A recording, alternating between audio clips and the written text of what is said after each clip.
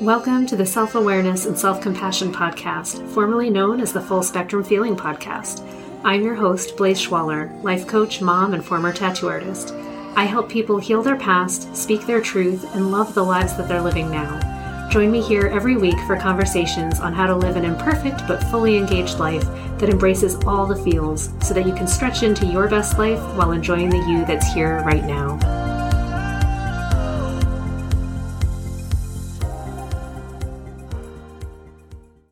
Hello, my friends. This week, let's talk about our good intentions around how we set up our space and the way that we tackle our hobbies and activities in general, and ways that can enhance our ability to get things done and some of the side effects of some of our weird planning. So my story centers around a sudden and deep desire to sew my projects. I have a bunch of fabrics in my closet, my sewing machine, a serger, all kinds of fun stuff. And I recognized as I was going through my closet that maybe it was time to craft and maybe get some of these unfinished projects out of the way so that I could clean up space. But then I also had a desire for a pair of pants that would do what I wanted them to do. So I had found this really fun, kind of fit and flare bell-bottomy number at Target one time.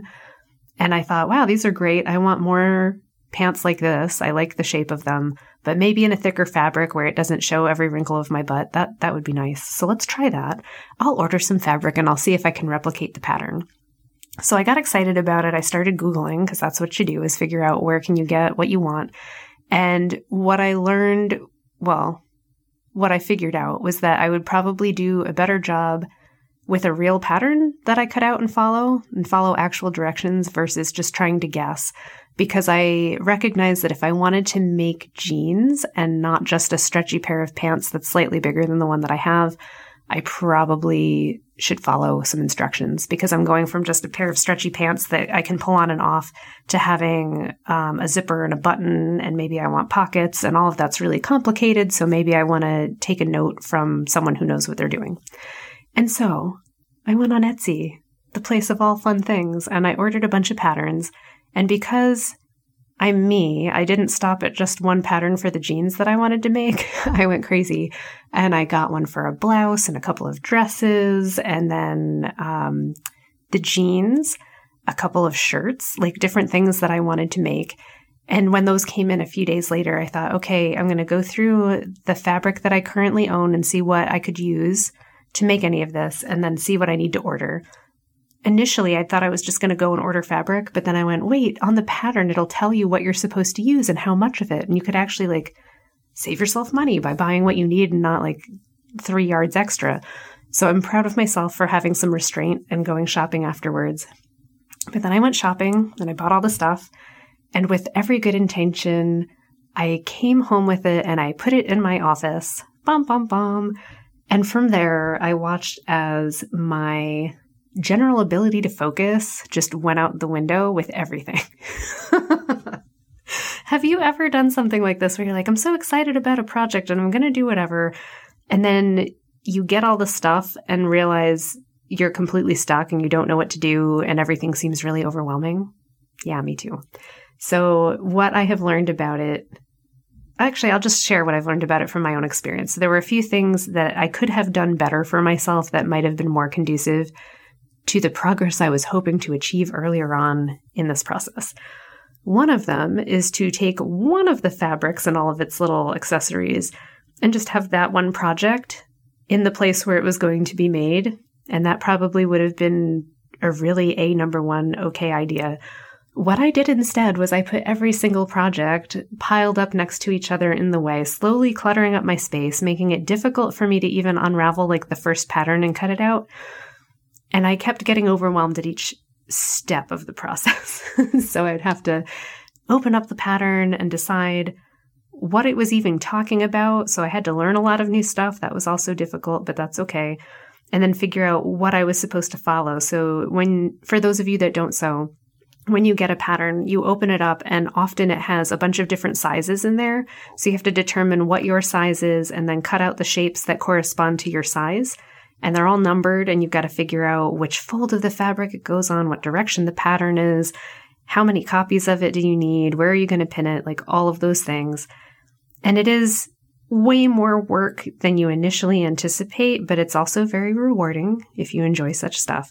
So I do enjoy it, but it also takes up a lot of space. So it takes like a good area, like a whole table, a whole floor to lay out something as big or as long as a dress, particularly because the pattern itself has the cutout for, a section of the dress, but then on further pieces of that paper, there's like the top for the part, the top for the part, the part for the top, the collar, the hems, the sleeves, all of that stuff. And then you have to cut them all out, and then it'll show you in a little conveniently drawn picture how you should fold the fabric that you bought and how to lay it out and what direction to like pin the pieces that you just cut out on and how many copies to cut. So that just takes a lot of legwork and thinking, and it makes a mess. And as you cut fabric, like little pieces of fabric are everywhere, and some of it, like I had a velvety kind of thing that was dusty and was sending stuff everywhere. So it makes a mess, and there is a lot of clutter. And there were pieces everywhere, and it's me trying to fold them back up and fit them back in the pocket, but how many pieces do I need to leave out to work on? So it's that plus the next 7 projects. And I set this up in my workspace, which I then realized was probably not my smartest move that I've ever done. I think of my office as like, it's my creative space. It's where I do my work. It's where I work with people. It's where I record podcasts. It's where I make stuff. It's sometimes where I paint or draw. But I also have other areas in the house where I could do this. And I had chosen my office thinking it was the least disruptive of the household functioning. Because I was like, oh, if I do it on the kitchen table, obviously, like that would be a mess, because there's no way I finish a project like this in even one afternoon. There are definitely a couple of days at a minimum for me for any project like this, because I'm not a seamstress. I'm not amazing at it. It takes me a while to figure out what I'm doing. And some of the patterns that I'm making are more complicated. It's not just like 2 pieces of fabric that you just sew together at the edge and then you're done. There's layers and elastic bands and all kinds of weird stuff. So it just takes a while. And also I'm not great at it. So sometimes I have to spend a lot of time unraveling what I did and trying again, which also is somewhat unmotivating and sometimes motivating. It just depends what it is. Anyway, what I'm getting at is that in setting this up where I did, I started to notice that my ability to pay attention to the project I was working on, to my normal everyday work, it was all starting to get worse. And then my attitude was starting to get worse in general about life and stuff. And I was starting to feel like I had a lot to do, and I wasn't getting it done, and then I didn't want to do any. And just as I always do, when there's a lot of clutter or mess in any space, I tend to not want to be there anymore. And one day I realized, oh no, I have done that to like my one sacred space, which I normally keep very pristine so that I have a good energy flow. And now it's just clogged. Like every angle of the room has threads and fabric and stuff to get thrown away. And then also my work stuff didn't have space because normally it's on that section of my desk. So it moved over, and then I threw some on the shelves, and I just couldn't find anything anymore.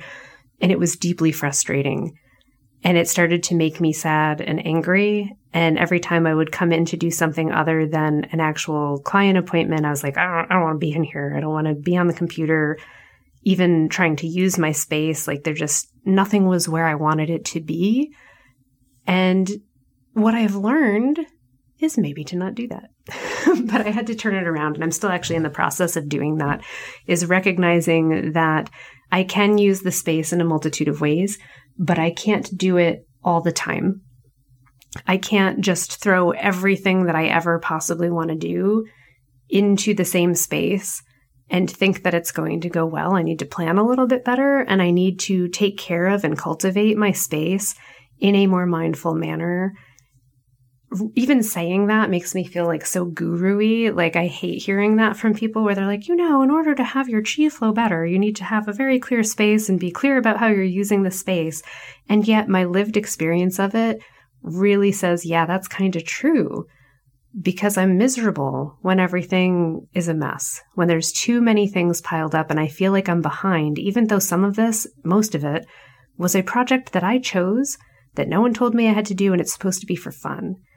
And I want to ask you, how many times have you done something like that where you get excited about something, you bring a new project on board and it's like your hobby and it's for fun. And yet, as it's sitting there, it eats at you and makes you feel bad about yourself and you're not sure why you're not doing it and why you feel so angry and upset about how it's not getting done. And suddenly you feel like you're a bad person and that you're bad at doing things. That sucks. It's not a great feeling, I can tell you. Like, I've been living in that for a little bit. So here's how I'm resolving it, and in a way, how we can all resolve stuff like this.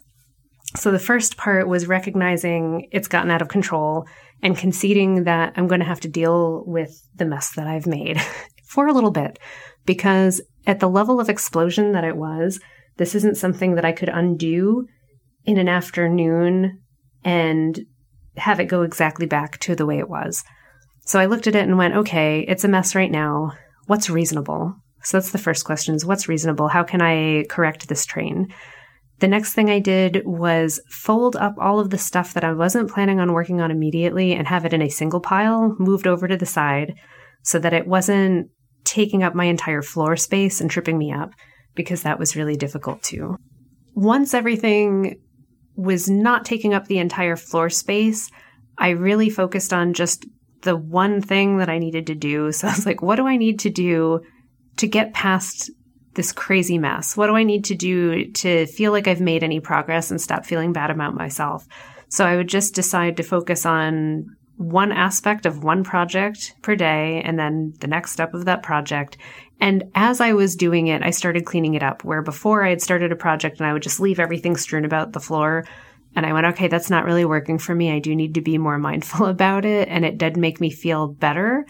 Like, I don't know, more adult, more organized, a little bit more in control, I think is the main aspect of it, of having my stuff in a space, in a place, used for a time and then put away. I've started even going through just my gear itself and going, what can I get rid of here that is no longer useful, that's cluttering up my space, that I have to dig through it every time to get to what I actually need? And do I even have any projects that match with those particular materials anymore? And if they don't, can I just put them aside, donate them to someone else, or just use them with scrap? So that started to help. In my actual workspace, I was getting more clear about what needed to be out to get my work done and have that just in front of my computer. And then I've noticed that the shelving nearby has gotten cluttered with everything that I moved out of the way for the sewing machine. Then I had to make a decision about that and go, is it okay that it's kind of a wreck and not the way I would like, or do I need to do something about it in order to get through the rest of my days? And of course, the answer is yes, I have to do something about it. I can't just leave it in complete disarray. So I went through and organized a little better and went, these are the things that I need to be able to grab and pull onto the desk at any given moment during my regular work days. And here's a pile of the stuff that I sometimes need, but it's okay if it's in more of a disorganized pile, but at least a pile where I know where to find it, so that I'm not turning and looking in my space and feeling as though it's just horrible to look at and be around and it feels bad. Because I notice that when everything is just thrown around, I feel bad. And when I feel bad, I'm not doing my best work and I don't show up and I'm not getting things done. It's so weird how our environment influences us that much, but it really, really does. And I thought about, okay, how can I make this a place in which I want to be in and thrive and get things done a little bit faster? And I recognized that I needed to have some music or something going on to create a mood that would help the whole process keep going. And I also started to remember that I need to congratulate myself on each stage of progress, so that I would recognize that I had actually been reaching milestones and that I was making progress, that things were getting completed and that I had been using my time well. What often happens is I can work on something for days or weeks, but if I don't acknowledge how much has gotten done, all I notice is the pile of stuff ahead of me of what still needs to get done. And I want to eliminate that so that I'm feeling motivated and I'm feeling very gratified about how much I've worked. So I'm recognizing that I'm a praise whore, I guess, and I just want to be told that I'm awesome. And I have to do it for myself because I am in my little hidey hole by myself. No one's really working with me. Which brings me to the next thing that I did, which is I have a friend that also crafts and works with yarn, and we just decided to have a day where we'd get together and work on our projects. And she got to come into my crazy explosion room of stuff. And we got so much done in that one day on our projects, and it made a world of difference in how I was feeling about my creative process, what I was capable of getting done. I could show off some of the stuff that I had already completed. I got to help her with what she's doing, have a conversation, and things just flowed. So in 3 hours with her, I got more done than I typically do in any given day for 6 or 7 hours.